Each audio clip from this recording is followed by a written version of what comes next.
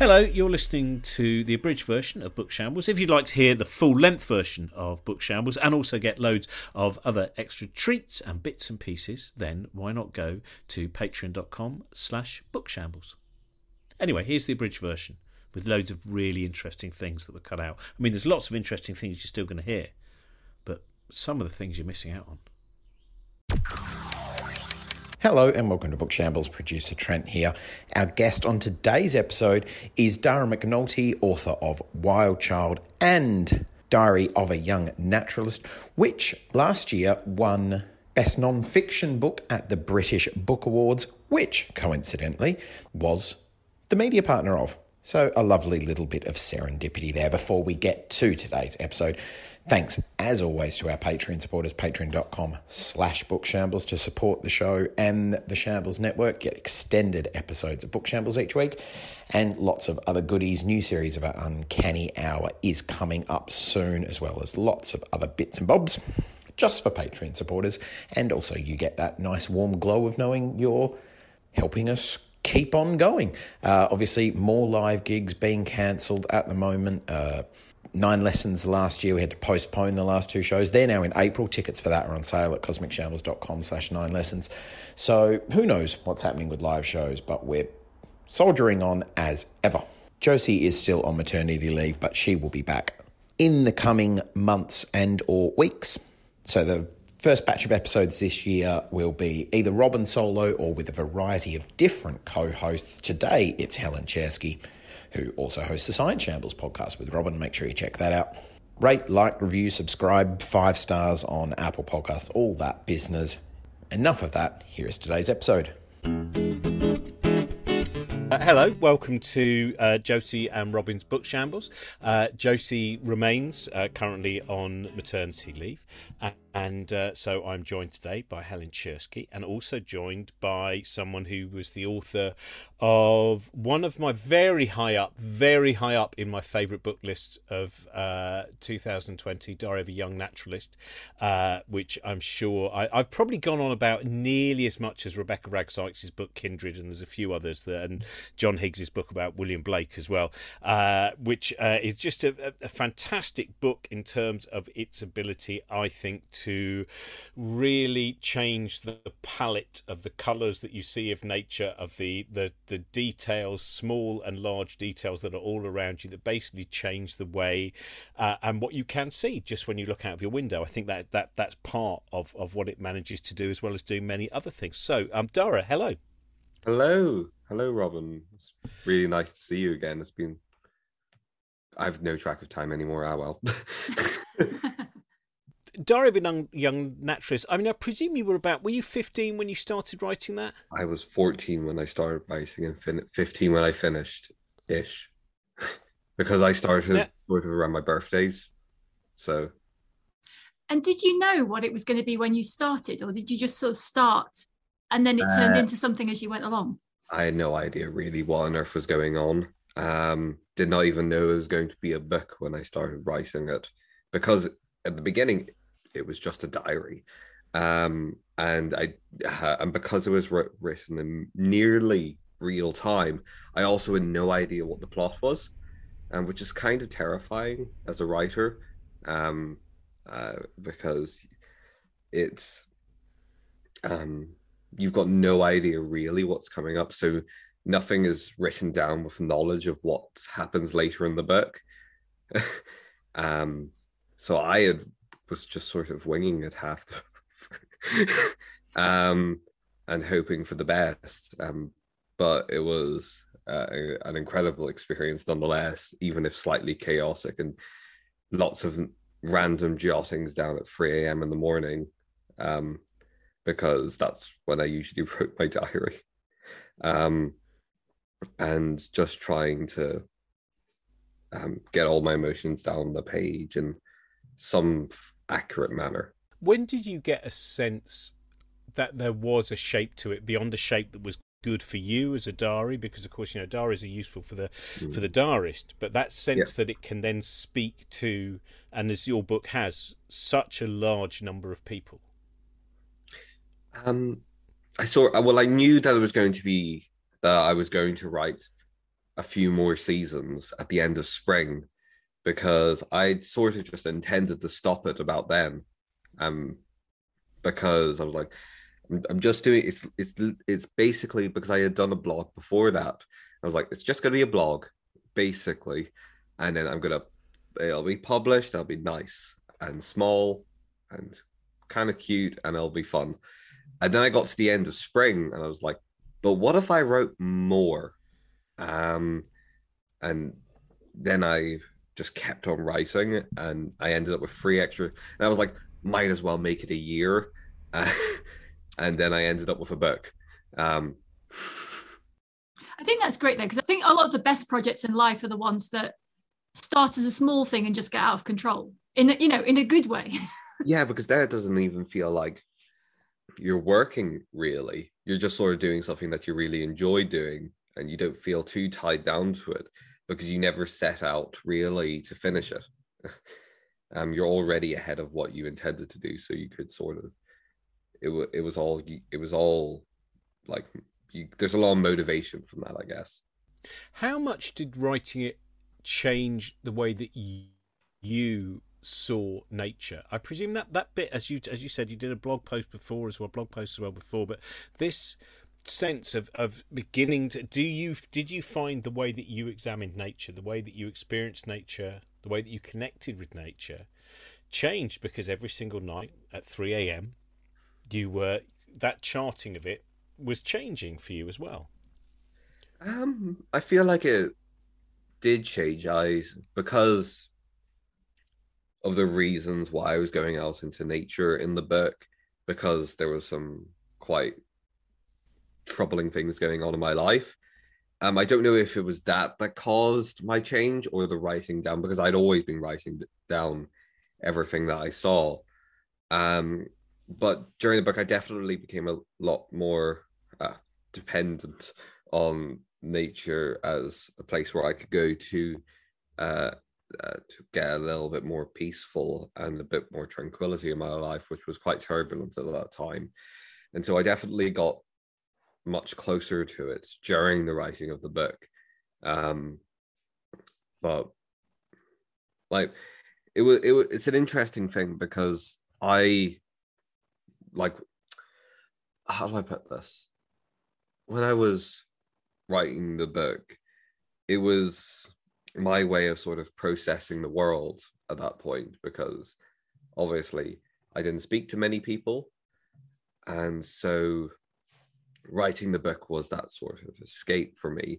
And going into nature was also an escape. So they became this almost coping mechanism in the book. And I think that together, I guess I don't know exactly how it altered how I looked at nature, because I don't think I could really even remember the exact way I experienced nature before writing the book really anymore.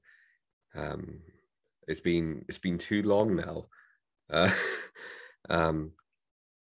Yeah, it feels like forever ago now when I wrote it.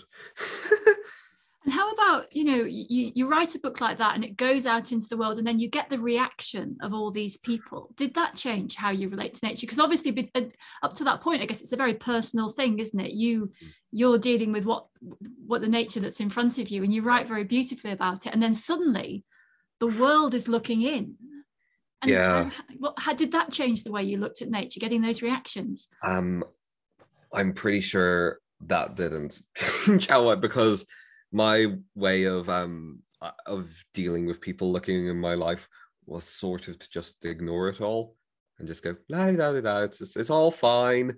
I'm just still looking at nature, and just sort of try and block out everything that was going on around me, and try to make it impact my life as less as possible. So I could still keep on writing the same type of writing that I wanted to. Without feeling that pressure, I guess. But I do feel like it's been incredibly heartwarming, because I never felt this feeling before in my entire life, when children come up to you and they say that your book has changed how they see the world or made them a little bit happier. and you're just like, that is possibly the most incredible feeling I've ever felt, like in a social interaction, which I do not cope well with. And then hearing that from other humans was just like, wow. I think it didn't change how I looked at the world anymore, but it really, really helped me feel a bit more self-confidence and a lot more hopeful as well, and a lot just happier in general. I feel like I'm a lot happier than I was in the book, at least. It's interesting because I think about on the first page in the prologue where you say, I have the heart of a naturalist, the head of a would-be scientist, and the bones of someone who is already wearied by the apathy and destruction wielded against the natural world. Yeah, and just you saying that now, it's, I suppose, has it led to you hearing more and more of those voices that are not apathetic, and those connections with those people that might give you at least, if not optimism, possibilism? Well, I generally do have optimism because that's all I really have left. I feel like that's our one shield, mental shield against all the stuff that's going on in the world, stuff that I feel like it can be very easy to feel like there's nothing we can do about, because us as the people have done basically everything we possibly can at this point, and it's up to governments to take the action now, which is quite depressing when you think about it. Depending on the government to make the right decision, then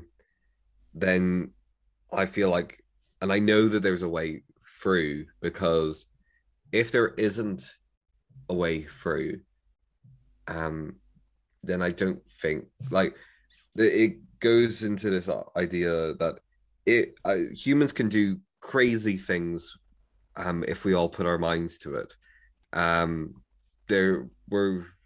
We generally underestimate our ability to work together as a species a good deal. And I feel like if we start succumbing to that lack of optimism, we sort of won't try. And that's the worst thing we can do. And that leads to the apathy. And I think that's something that I didn't really quite grasp in the book. Well, not until the very end of the book. I didn't really quite get that. The importance of being optimistic, and trying to see all that beauty and wonder in the world, and still have that hope that there's still a chance. Obviously, we still need to do it, but I definitely feel a little bit more optimistic after seeing all of those people, and after seeing all of the, like, because when I was writing this book, there was very little in the way of movement at that time. School strikes hadn't started yet. There wasn't any protests on the street at that time. It was honestly pretty lonely at that point. Like, it's only been like 3 or 4 years since the book, but a lot has changed, and we've almost started a whole movement within that time. So I do believe that we can make a change, hopefully. And I'm going off on a ramble. Oh well. Well, it's interesting, actually. You're allowed I'm just to thinking. go off on a ramble. If you've ever heard our podcast, it's one of the things where we can never upbraid people for rambling. Yeah, because we're as guilty of it as anyone. But actually, it's interesting to hear you say that, because when I was your age, I was at school campaigning on environmental issues. And I think that it's interesting that, in a way, the way you campaign has to keep reinventing itself. Yeah, that is true. And so to every generation, I think it possibly looks like no one's been here before, but it's because here was a slightly different place. But I agree with you that the last 3 or 4 years, it's been very, for those of it, because I'm an earth scientist, I study the atmosphere and the ocean, and then suddenly people have started paying attention, and that has definitely changed in that, that there's people are prepared to listen, but it's partly because there's a kind of critical mass of voices like yours. Like, it was coming from 1 or 2 places, and suddenly it's coming from 100 or 1,000 places. Yeah. or have you been aware of that around you? I mean, I guess writing the book like that would make you more aware of the number of voices, the number of people who are saying things. Yeah, I had sort of begun to come aware of it. There was, I think there's this lesser known young people blogging sort of community of young bloggers at that time, of which is like they're all over the place now, but back then it was the sort of little young people who were writing about nature in blogs, and so I was seeing all these voices around me, and I guess I knew that there were people out there after doing the blog. Before the blog, I had no idea of anybody out there. Then I did the blog. I was like, oh, there are loads of people here, and then everybody else just sort of appeared out of, and it was like, oh, now everybody's here. And it did happen quite quickly because, like, because now I need to get dates right, which is not my strong suit. I started the blog so that was 5 years ago when I started all this. And I guess 5 years isn't really a long time when you think about it. It's not a long time. So I honestly feel like time's been completely thrown out the window at this point though. So that's all right. Easier that way. Not to worry about it. Well, of course, a lot of physicists question whether time itself exists or is merely some kind of human construct in its own way. So let's forget about these parochial issues of calendars, etc. It's really not required. I wanted to ask both you and Helen just on I don't know whether it's a simple question or it's a difficult one to pick up, which is that first time that you experienced something in nature that you were so desperate to share. You know, that thing that sometimes you see something and there is a point, and I don't know what age it is, that you're just so desperate to say, I've just seen the most wonderful thing, and you want to tell the whole world about it. So Helen, I'm going to start with you. What would you remember that first sort of, it doesn't have to, if it turns out later on you say, I've suddenly realised that wasn't the first time, none of these things will be judged on that, but I'm just thinking of one of those moments. Well, actually my contribution there is that what I always have, so I have traveled a lot on my own. I've been to lots of places on my own, and I've actually traveled less with other people in spite of all the filming. And actually it is almost always the case that seeing something with someone else is better. Like, I have been in many amazing places by myself, and it is not that the experience is completely different. And so I would actually say it's not even about sharing it with everybody. It's about sharing it with one person, because sharing it with one person is always like it.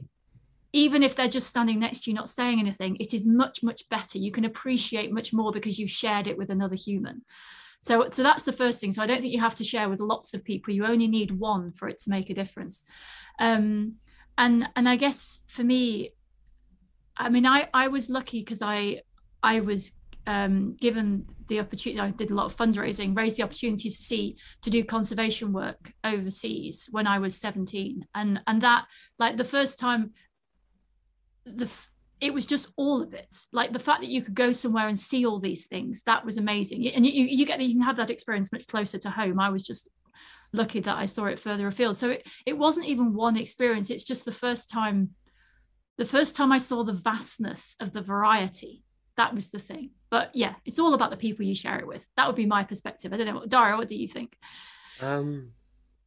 No, I've always been trying to write about everything that I could get my hands on. So I think I'm just going to choose the one that still sticks into my memory this day.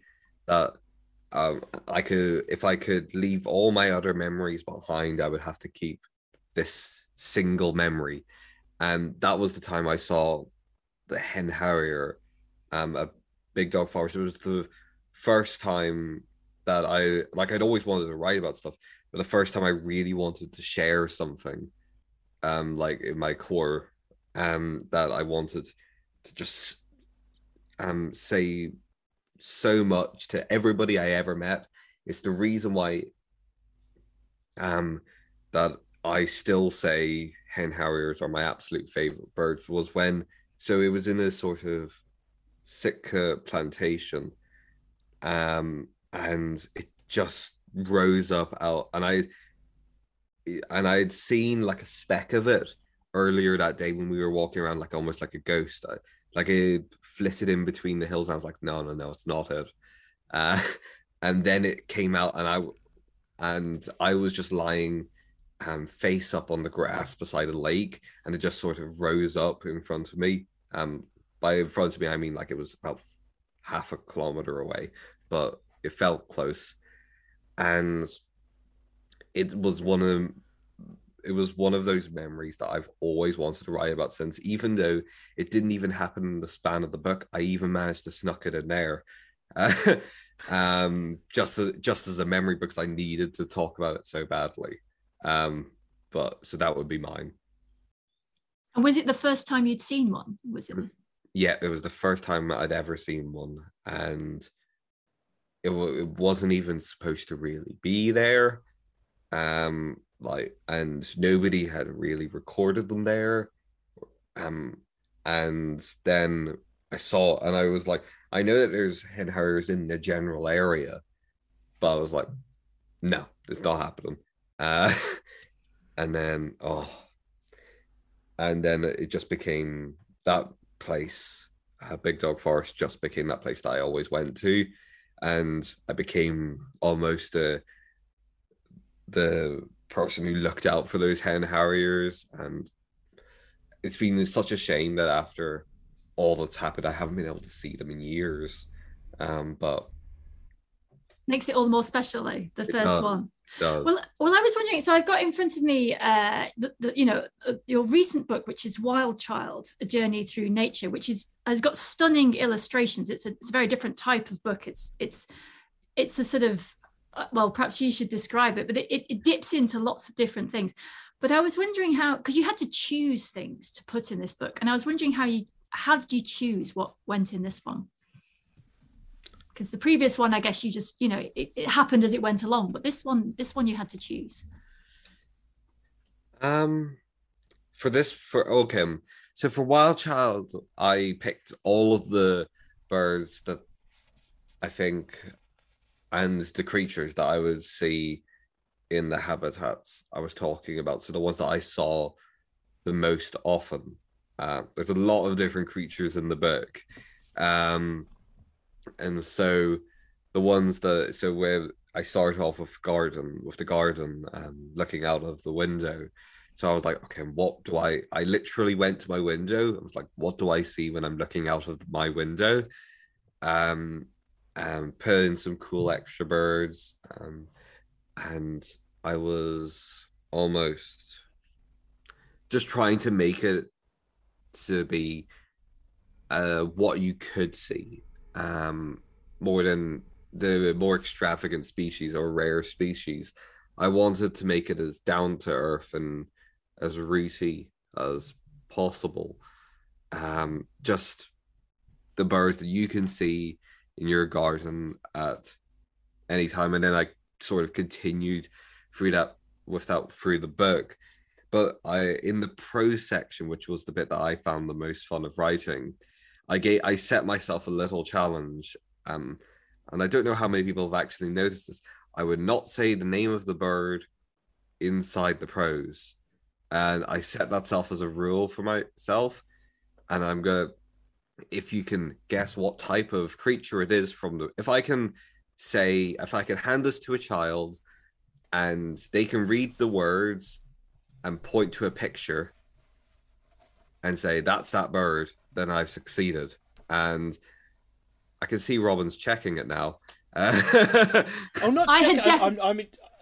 I had definitely noticed this because being a scientist, I'm like, but what's it called? I mean, my first reaction is, what are we talking about? Define your terms. I totally see why you've done it that way, but I really did notice it, and I thought it was a really interesting choice. And then I obviously in the facts section identified them, and gave them some facts, and some Barry's drawings were incredibly cool, and definitely it would not have been as easy to do that sort of technique without Barry's drawings and pictures. But honestly, it was so much fun. It's honestly the most fun writing anything I've ever had. Um, it was an absolute joy, because sometimes with the diary, sometimes it gets a little bit heavy. But I could just keep it light the whole way through Wild Child and just have it a big bundle of joy, and that was quite refreshing, honestly. It is. I love the Kingfisher. I was just going to say I love it because that is one of my in terms of the local river where I was brought up. That's what we always hoped to see. We knew there were kingfishers down there, but of course they're very, very elusive. And I think I probably only saw kingfishers about. Sadly enough, I was going to say the cress farm that is still there, but it's no longer a watercress farm because, of course, all the sewage that is allowed in the rivers now, which means that's been destroyed on a rather negative thing. But on the positive side, it is still there. They are still managing to create some kind of livelihood. But that excitement on the every now and again. And you're talking yearly, not monthly. Each time you'd go down, you think, will we see the kingfisher skim across where that watercress is, where we saw that 2 years ago? And then every now and again, you would get that again. And it would be such a brief moment. And so indistinct, apart from, of course, so distinct, because that colour, that flash of that colour is so bold, especially for a British bird. And then when it's gone, you still have that sense its presence still seems to be there for almost, to me anyway, much longer than any other bird I think that I've ever seen. Hello, sorry to disturb the conversation. Just to say, you are listening to the abridged version of Josie and Robin's Book Shambles. If you'd like to hear the full version, then you can support us via Patreon and get all of the other bits of tittle-tattle that dropped out of our mouth. One of my favourite things in here was that there's there's lots of things in this book. There's things to do and things to look at, and it's all great. But one of my favourite bits was the list of things we've got in common with the wildlife, because I think that, I don't know what your perspective on this is, but I feel that a lot of nature documentaries and writing has set us apart from nature. It's over there, some long distance away, through binoculars or through a screen, and it's almost as though it's untouchable. And yet, first of all, it isn't, because humans get everywhere. But secondly, we're not that. They're not that different. They're organisms trying to survive. That there's commonalities, and I thought that was a great thing to put in there. And talk to us a little bit about that. Yeah, so I wanted to put in these little bits of in the book alongside the facts. I also wanted to put in a bit of science into the book as well.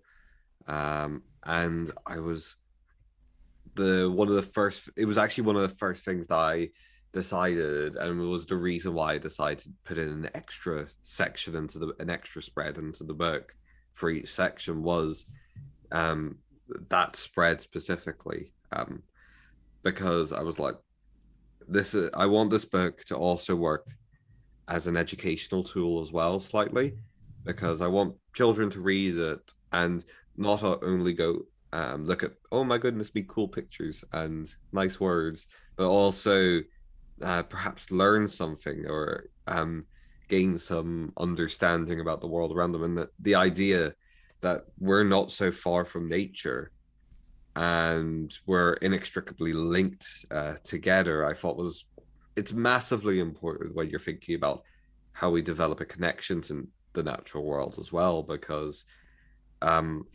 you've got to remove those barriers that we put in our way to try and care for nature. So that's sort of why I put it in. Also, it was a lot of fun. So I think also that thing, as you were saying before, is to make sure that the book did not go for what is the what is the possibility, the exotic possibility of what might be seen on the book. That because to me, one of the most exciting things about some of my favourite nature writing is when it takes something which is an everyday possibility, and therefore you've stopped looking at it. Because if you look at your bird table, maybe you're seeing roughly, and then of course, even when I think of the changes in my lifetime, the changes of the visitation of house martins, the changes of the number of house sparrows, these things which sometimes were a mundane event, and then they become a rarer event, and then you realise that should perhaps have spent more time looking at it when it was there and when it was everywhere. And I think that bit of, as I'm sure we may well have talked about this before, but one of my favourite Charles Darwin books is his book all about earthworms, because earthworms, you just dig around and you can find some earthworms, and they don't look that spectacular if you just pass over them quickly, until you start thinking about, you stare for, it's that beautiful thing. There's a film director who used to talk about the fact that he used to like to make shots that were so long that eventually they became boring, and then he'd stay on that shot, because then there's a point where they stop being boring and they become utterly fascinating. And I think that's sometimes with nature, it's that bit where you start off and you look at something and think, oh yeah, that's interesting, that's there every day, and then you start staring at it again, and if you stare at it for long enough, all of that fascination starts to come out. Yeah, definitely. And I actually do love that film technique when they sort of stay on that. There's it's Russian film. Is it Tarkovsky? Yep, and it's the candle scene. He was like with the candle taking it across the street, and it keeps on going out, and you look at it for so long that it almost time starts to go weird as well. It's very cool. Helen, you should watch it. It's really Apparently good. I should. My film education needs books. I might be all right on films. No good at all. Tarkovsky is a really good place to start. Yes. Because he does these films which are, there's a beautiful book by Jeff Dyer, which we've talked about before on this, called Zona, in which he basically just describes what he is seeing on screen as he watches Tarkovsky's Stalker. And it works. It's a brilliant meditation. And he also did a similar version with the film Where Eagles Dare, which reads quite differently. but Zona, it works. And his films are that thing, as you said, that where time no longer, when you watch an action film, there is a point, like I find Marvel films, whenever I take my son to them, I always go, why do they have to be so long? It's just too long, because it's just event after event after event, and it's basically story progression after story progression. Whereas Tarkovsky's films there's a story in there, but also there's no certainties. Do you know what I mean by that? There's a certainty. If you watch the latest Spider-Man film, there's a certainty to each scene of what it's expressing, of where it's taking you emotionally, of what it means. If you watch something like Solaris, or you watch something like Mirror, or you watch something like Stalker, there's a point where the spell takes over, and then you look at your watch and you go, hang on, but it can't be over because this film's 3 hours long. And I think that's true. I mean, I don't know if you feel that sometimes when you're staring out the window of... I wrote about this in the last book. I think it was still in there. I think it made the editing process.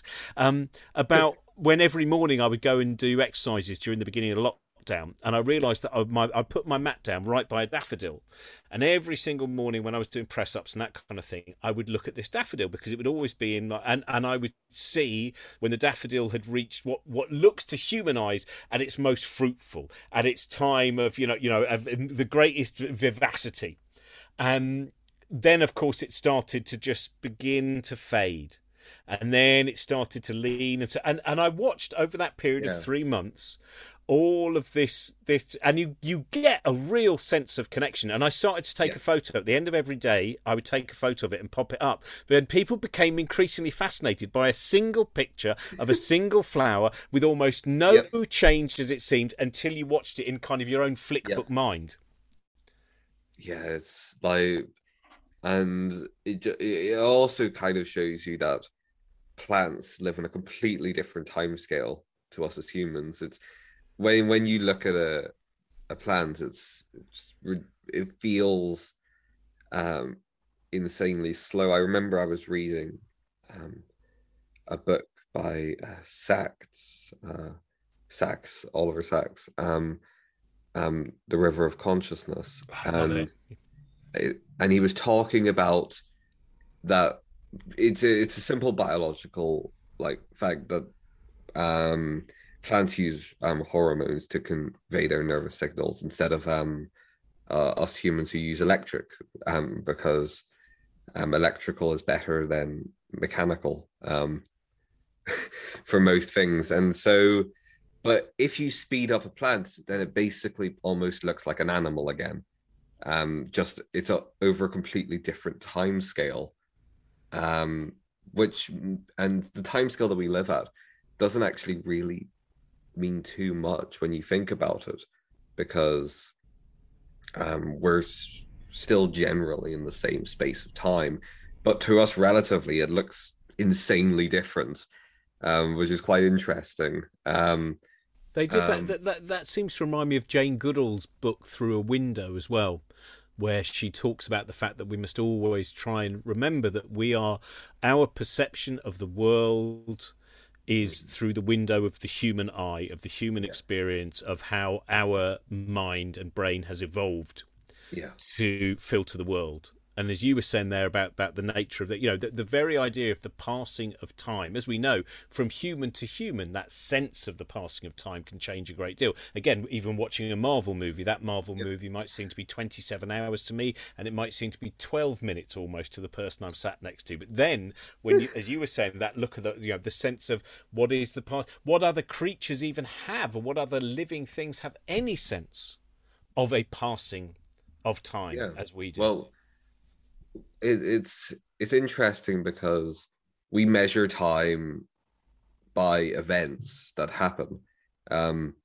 So our brains can only take 23 frames per second or something, give or take. It's a lot more complicated than that. But interestingly, and the slow motion camera basically works by taking like, I think 10,000 frames or more, and then playing them out at that speed. So if we take more information in, we generally see time as being slower, which is why if you drink loads of coffee, time will actually go slower for you because you're more hyperactive. So if you want a day, something that lasts forever, just drink loads of coffee. I think it's going to be a very short period of time before some coffee manufacturer has you as it's the face of its new advertising campaign. Or if you want something to go really fast, I guess alcohol. But so when you think about that, it's also why time seems to stop whenever you're in like a bike accident or something, or you're in a life emergency, because your brain is going like, oh my goodness me, what do I do? Taking all the information, loads and loads of information, and then spread it out really, really far, and all of a sudden time stops. And so it's very cool. I love that book, actually, The River of Consciousness. It's a really, really good book. I think Oliver Sacks is such a, but that's because I've just picked up. It's always a delight when you find one you didn't know existed, like that one. I remember I was in a bookshop in Toronto walking to a gig, and I walked in and I'd not known it had come out, and it's lovely. For those who don't know, it's a beautiful collection of mainly pieces. I think he wrote for the New York Review of Books, was it? I think essays, particularly looking at William James and Charles Darwin, and that first essay about looking at the magnolia plant is it's so good. I remember I actually had it because I had a hard copy and an audiobook copy, and I was out in the forest park just sitting on a bench listening to this because it was raining, so I couldn't bring out like a hard copy of a book, and I wandered upon a magnolia just as he started talking about them, and I was like, oh my goodness me. And so I just sat there staring at the magnolia and hearing, it was amazing. But are there other do you read a lot of nature books yourself? I mean, you clearly think a lot about nature. Do you read a lot, or are there authors that you really like? Not really particularly, which is almost like feels like a cardinal sin, but not really. I read a lot of nature poetry books, like John Clare, Cavanagh, Seamus Heaney, and of course I do read Robert Macfarlane's books as nature books, but I don't really know. I find that a lot of the authors on a lot of nature books can come off as quite ostentatious, I guess. They can get a bit stubborn. In their, and it's so adamantly descriptive, a lot of it. There's no give or take really in how you perceive nature. I struggle with a few authors in how they perceive the world, but which is why I usually lean to poetry, because there's all the interpretation I want possibly I could possibly ever want in that. Um, but yeah, that's probably why when I was writing Diary of a Young Naturalist, and I didn't realize this until I was reading the audiobook, that I had incorporated poetic structures, like rhythmic structures, accidentally into my writing. That when I went out to read them, I was like, "Oh, that's it. That's a tongue twister." This is a struggle, because things sort of rhymed and sort of made syllable structures in a way that I feel like I sort of started copying Seamus Heaney slightly, without realizing it. So it's inspiration. There are worse people to copy, you know. There definitely. I think it was just because that was who I read the most of throughout my life. Like I've just got all the Seamus Heaney. So that lovely book of interviews, Stepping Stones, I think it is. Have you, which is just again, which means that each time you read an interview with him, then you can go back to one of his collections, and that's what I love about. It's interesting. I don't know if this is what any of your intention when you talk about some of the nature writers. Is I sometimes think that there's some writers across the fields who things are a Rorschach test.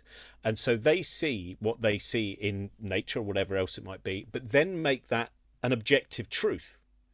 Whereas I think the thing that I find fascinating is with authors where their truth, their ideas, they are malleable. And new pieces of information mean that when you return to that poetry, when you return to those essays, whatever they might be, they are and also from your own life changing as well. Mm-hmm. Their work has a looseness that allows. I was wondering when you were mentioning poetry whether you had a chance to read right at the beginning. I mentioned John Higgs's book, The World versus William Blake. Because I think William Blake's vision of the world, this fourfold vision that he has, there's a beautiful description of him arguing with a thistle that is an old man.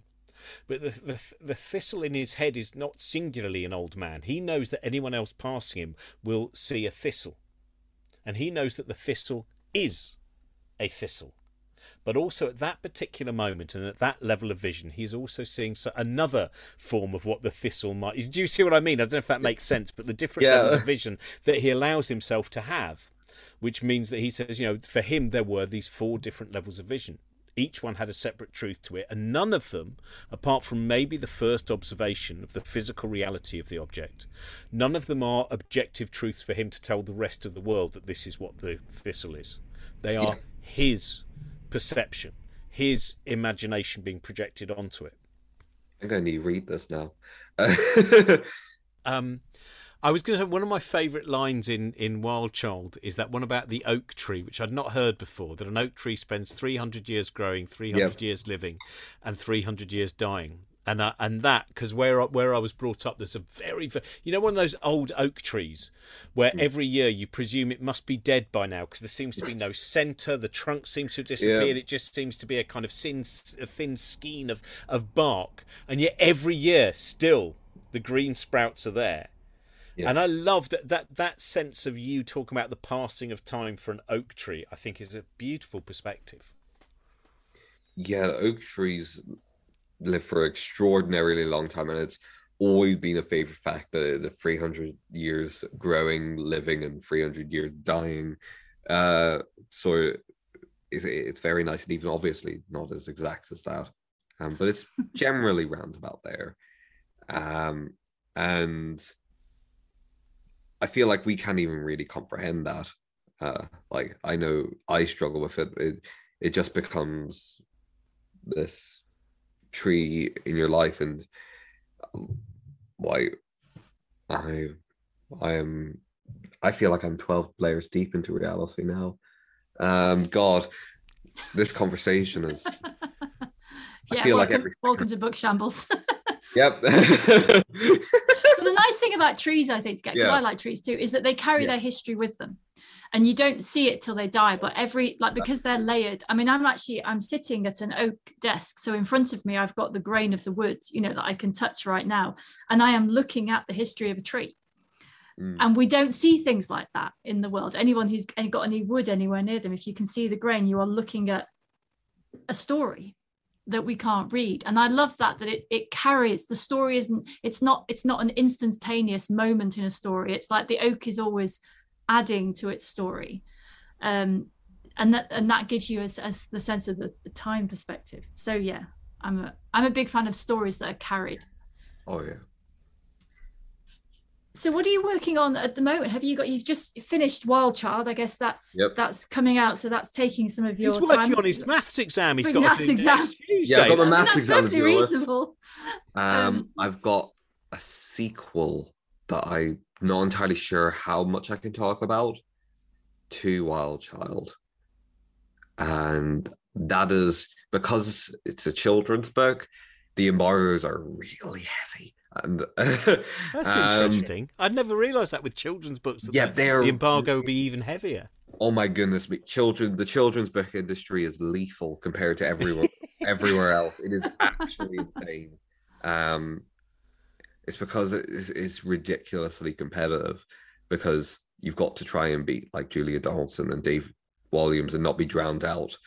So everybody's competing because children's books are inevitably big. You actually have to fight for your shelf space.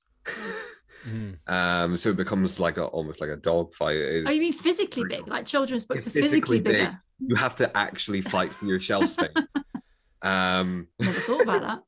Yeah. Have you not seen the footage of Dara and Julia Donaldson, both of them having to be dressed as Gruffalos, because whoever is the dominant author on that day is allowed to choose what costume you have to wear, and they were placed in a ring and then had to bounce. But he eventually had a Gruffalo move that she wasn't expecting, and now she has to dress as a goldfinch for the reunion battle.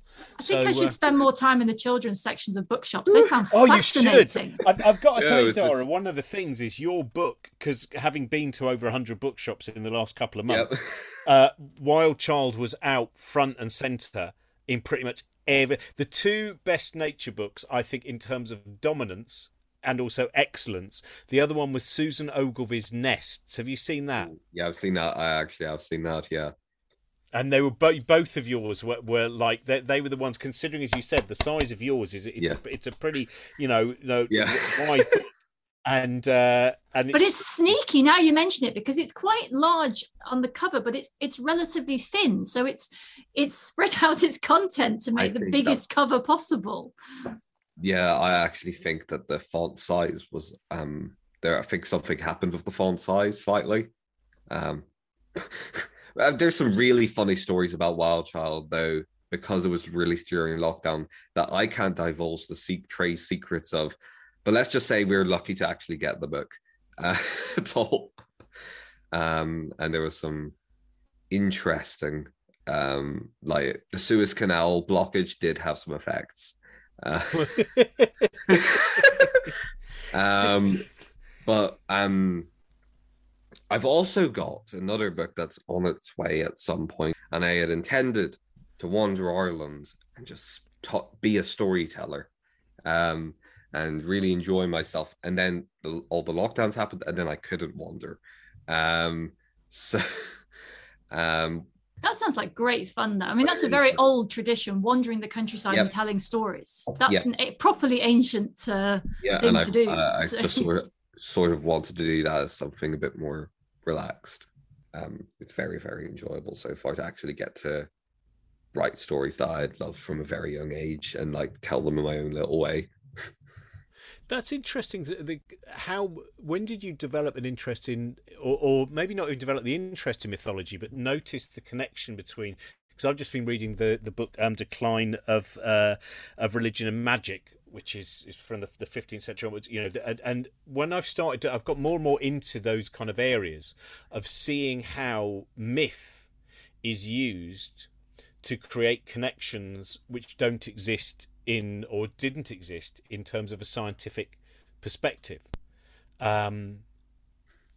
And I find that those things are absolutely fascinating to see how, and when you sometimes see some of the books written about the indigenous people of Australia as well, and the ways that the systems that they built up, which have within them a scientific system as well, because they, the survival is very much part of many of those stories that are told, and yet very often the mythological stories, I think until recently, there was a period of time where they very much got batted away as this thing from the past that might have been useful then for some reason or other, but we've all grown up now, and I think now we start to see that there is still much to be learned in those connections. Yeah, at least I hope so, because mythology was I hope they're useful, because I learned basically all I know about humans from myths, because I didn't read a lot of fiction growing up. I read mostly fact books, and I was like, okay, maybe I'll just go in and read some myth books, and because I was like, it's close enough to fact books, it's close enough. And so before I really started speaking to people, my entire knowledge of humanity basically came out of Greek myths, which is probably the best idea in the world. But that must have been a shock when you met the rest of the world. I was like, what? No thunderbolts. What? Where am I? I need some smiting. I recommend if you've not read it. Oh, sorry. No, you go. Sorry, No, if you've not read it yet, Philip Ball's book, The Modern Myths, is very good, because it looks at the kind of the stories, what we take from things like Dracula and Frankenstein and Dr. Jekyll and Mr. Hyde and work of Alan Moore and things like that, and looks at, again, the different ways, the different things that can be read into them. That's very cool, because there is definitely a lot, and I love overanalyzing everything in my life, so I'll just get stuck into a book, and I usually, when I really like a book, I end up staying with that book for years afterwards. Take Lord of the Rings, for example. Every single summer, without fail, for the last 7 years, I have reread that series. And every single time, because it's so long, I've forgotten exactly what happens. But I always make different connections each time between different events, and so I do that, and it's very mythology based, a lot of Anglo-Saxon in it. Where are you thinking of, because you're basically doing the end of your school exams, aren't you? This is the final year, I presume, is it? Yeah, it is my final year. I've got biology and maths exam on the exact same day, so I've got a 5.5 hour long exam in the exam hall, which is not so nice, but whereas I've now reached the age, now I'm 52, I finally stopped dreaming. It took years about an exam that I didn't know I was going to have. My God, it's incredible. 30 years after you finish school and you still have a dream where, for some reason, you've been taken back to school and you're made to do an exam you knew nothing about. They never vanish until you get to 52. What are you, at the moment, what do you think you would most like to, talking of the mind of the scientist, you talked about in the heart of the naturalist, what areas do you think you most want to kind of focus on in the next stage of your education? Well, I'm still as indecisive as I was back then. So biology. Biology, maybe zoology. I do like mushrooms and fungi as well, although some days I do like psychology. So I'm still not entirely sure. Somewhere in biology. Yeah, I think psychology and biology. I think, and also, as you said, your fascination with Oliver Sacks as well, and his, Oliver Sacks' writing managed to cover so many different areas, and as you said, also Rivers of Consciousness, which I'm going to just mention again on the podcast because you really recommend it to anyone. It's so good. It is actually an amazing book. That's probably the single reason why I would choose psychology. Is that book. Yeah, it's quite interesting. We were on a so my sister did a psychology conversion course, and we were sitting at a table recently in a cafe, and because that seemed to be a thing suddenly, and there was someone at the table next to us, and he sort of overheard part of our conversation. Psychology came up, and she only studied psychology maybe 15 years ago, and he was like sitting there with his textbooks, and they had this really interesting conversation about how the subject of psychology had become much more evidence-based in those 15 years, because my sister kind of gave up on it because it was all a bit sort of she wouldn't call herself a scientist, but she was like, well, there's all these people who think these things, but they've got no reason for thinking them. And apparently now it's much more, it's got more of an evidence-based foundation. So there's a bit more to kind of get your teeth into when it comes to how to move forward. Yeah. So it's becoming more scientific, I guess. That's that is true from what I've seen of the course now. It's quite a lot more evident. I guess it's because we've actually found evidence now. So getting better at the maths. I think a lot of it is getting a lot better at the maths. Yeah, and so that maths exam you're doing, and I say this to all my students: do as much maths as you can. It will always come in useful. Yeah, and I guess like we didn't have really too many brain scans 15 years ago that were that effective either, so we didn't really know much about the brain. Well, a great book is Matthew Cobb's The History of the Brain as well. Or is it The Story of the Brain? I think it's The Story of the Brain, actually, not The History of the Brain. But it covers a lot of history. The first third of it is history, because he basically says anytime you read one of those books that says, this book will tell you all about the human brain, you can just cast it aside because we know so little. So it's... Yeah. We basically know nothing about the brain. So, mention about, and by the way, I will say this about Wild Child, which is Dara's latest book, which is, even whether it is in the children's book section or not, doesn't really matter. It's a really, really beautiful book. And it is just such a lovely mixture of, even just to stare at all of the different names of, collective nouns of birds. And to start with murmuration, which I think is probably one of my favourite words of all time. I think murmuration is such a beautiful and evocative. A murmuration of starlings, a confusion of chiff-chaffs, an asylum of cuckoos, a murder of crows, a conspiracy of ravens. Thank you very much, everyone who's joined us. Thank you very much to Helen for joining us today as well. As I said, Josie is still on maternity leave, and we'll be back sometime in 2022. And thank you very much, Dara. So much, Robin, Helen. It's been amazing. Don't forget, thanks to our producer Trent Burton as well. And if you can support us via Patreon, please do. Just go to cosmicshambles.com and you'll find out how to do all that. And you'll also find all the other shows that we're making. We're going to have a new series of An Uncanny Hour soon, and because it's it would have been the 100th birthday of both Christopher Lee and Kurt Vonnegut in 2022. So I think we're definitely going to do some Uncanny Hour specials on them, and we'll be back with lots of other things soon as well. Bye bye. Yes, thank you very much for listening. Dara's book is available now. Both Dara's books are available now, as are Helen's books and, of course, Robin's books. You can get signed copies of Robin and Helen's book from the Cosmic Shambles bookshop, cosmicshambles.com/bookshop. Support us on Patreon, patreon.com/bookshambles. Rate, review, like, subscribe, Spotify, Apple Podcasts, all that business. Back next week with another new guest. Until then, have a great week, stay safe, and we will see you soon. Bye. This podcast is part of the Cosmic Shambles Network. Josie Robin's Book Shambles was produced by Trent Burton of Trunkman Productions.